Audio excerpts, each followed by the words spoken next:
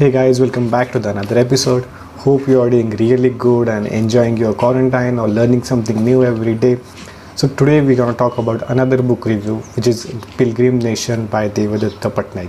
So before that, I read a couple of books by the Devadatta Patnaik, which like he have written more than say more books, but out of that I have read Jaya, which is based on the Mahabharata, Sita, which is based on the Ramayana, and Devlok with Devadatta Patnaik, where he answers a lot of questions about the mythology and different aspects. So when I read Pilgrim Nation, which is recently launched, I kind of have doubts. I'm not completely agree with this book, but still we're gonna deep dive into what is a Pilgrim Nation and how he divided everything. So Pilgrim Nation is like making a Bharat Varsh.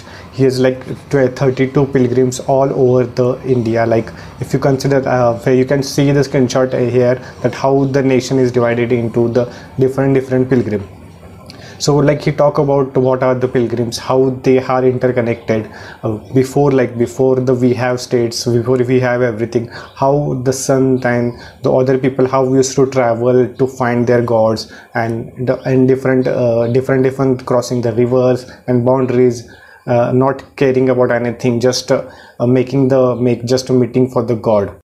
While making the pilgrims, he has like divided into different categories, total 8 categories. He talk a lot, and again that 8 categories divided into subcategories, which talk about the specific city or the specific where the conflict happened, or where the really god exists. Or right now if you consider the Kolhapur, Kolkata, Bombay, so these are the places where the pilgrim happened. So he just like he divided the timeline into different parts, from aging from the 3000 years back to the current stage. So this is how he divided the pilgrim into different sector. And out of that, the first one is, which always he talk about, the Vedic section, the Islamic section, Tantric section, British section, the Puranic section, and the present section. These are the categories out of that which he talk about in this book. And then again, these categories are divided into subcategory, where he exactly took you to the details of how the journey of the pilgrim begins, or how that you should cover the journey of pilgrims. There are total 32 pilgrims. Out of that, first pilgrim, which is the Vedic. In the Vedic pilgrim, which is 3000 years back, he talk about the Varanasi, Saundati, Manali. I mean, these are the cities where the pilgrim happened. So I believe like this pilgrim is a kind of a personal journey for the Devadatta, because we are ready to relate to that, but kind of somewhere find that okay, this is some misconceptions, or he always find there is some conflict between two religions or the two different sectors. So that's why I don't understand why he did this. The second one, which is a talk about, is the Sharman.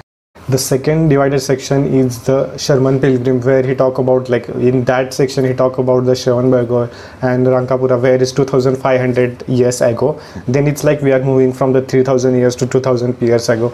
Then it's like we are moving in the timeline to get into the present.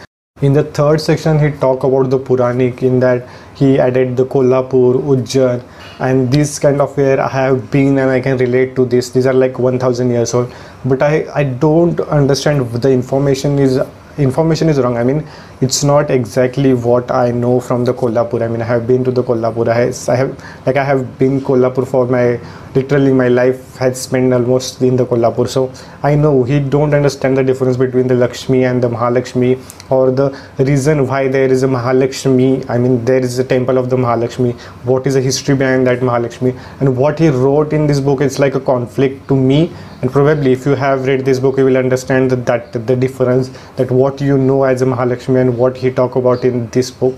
So I don't understand why this kind of conflict happened, because if we have deep down knowledge about a little bit of mythology, you will understand this better.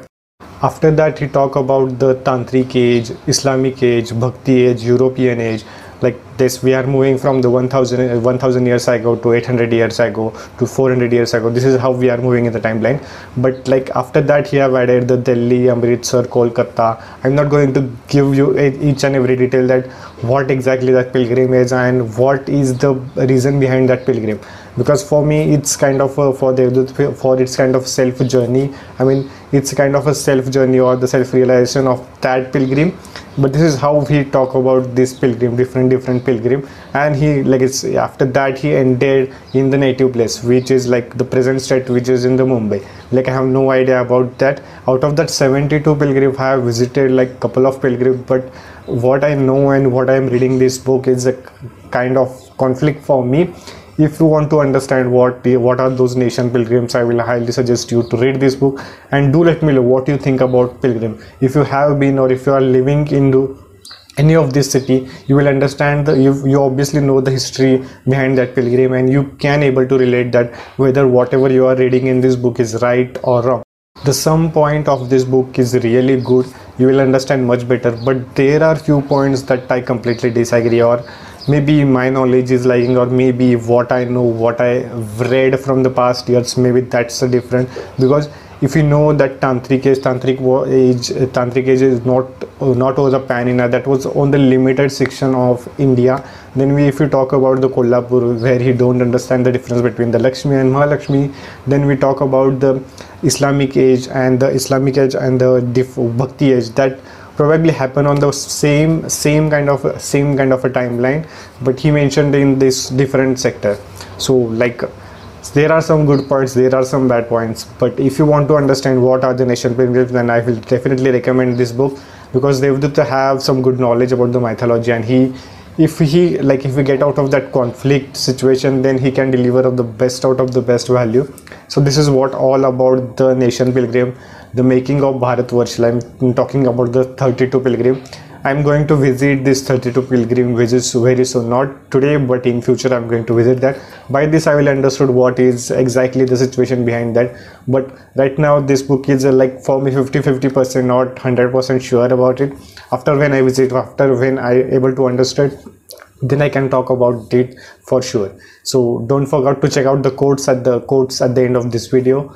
See you in the next video. If you want me to review any of the book, then do let me know in the comment. Don't forget to follow me on the Instagram, where I post detailed reviews, quotes, and a lot of string and learning. See you in the next one.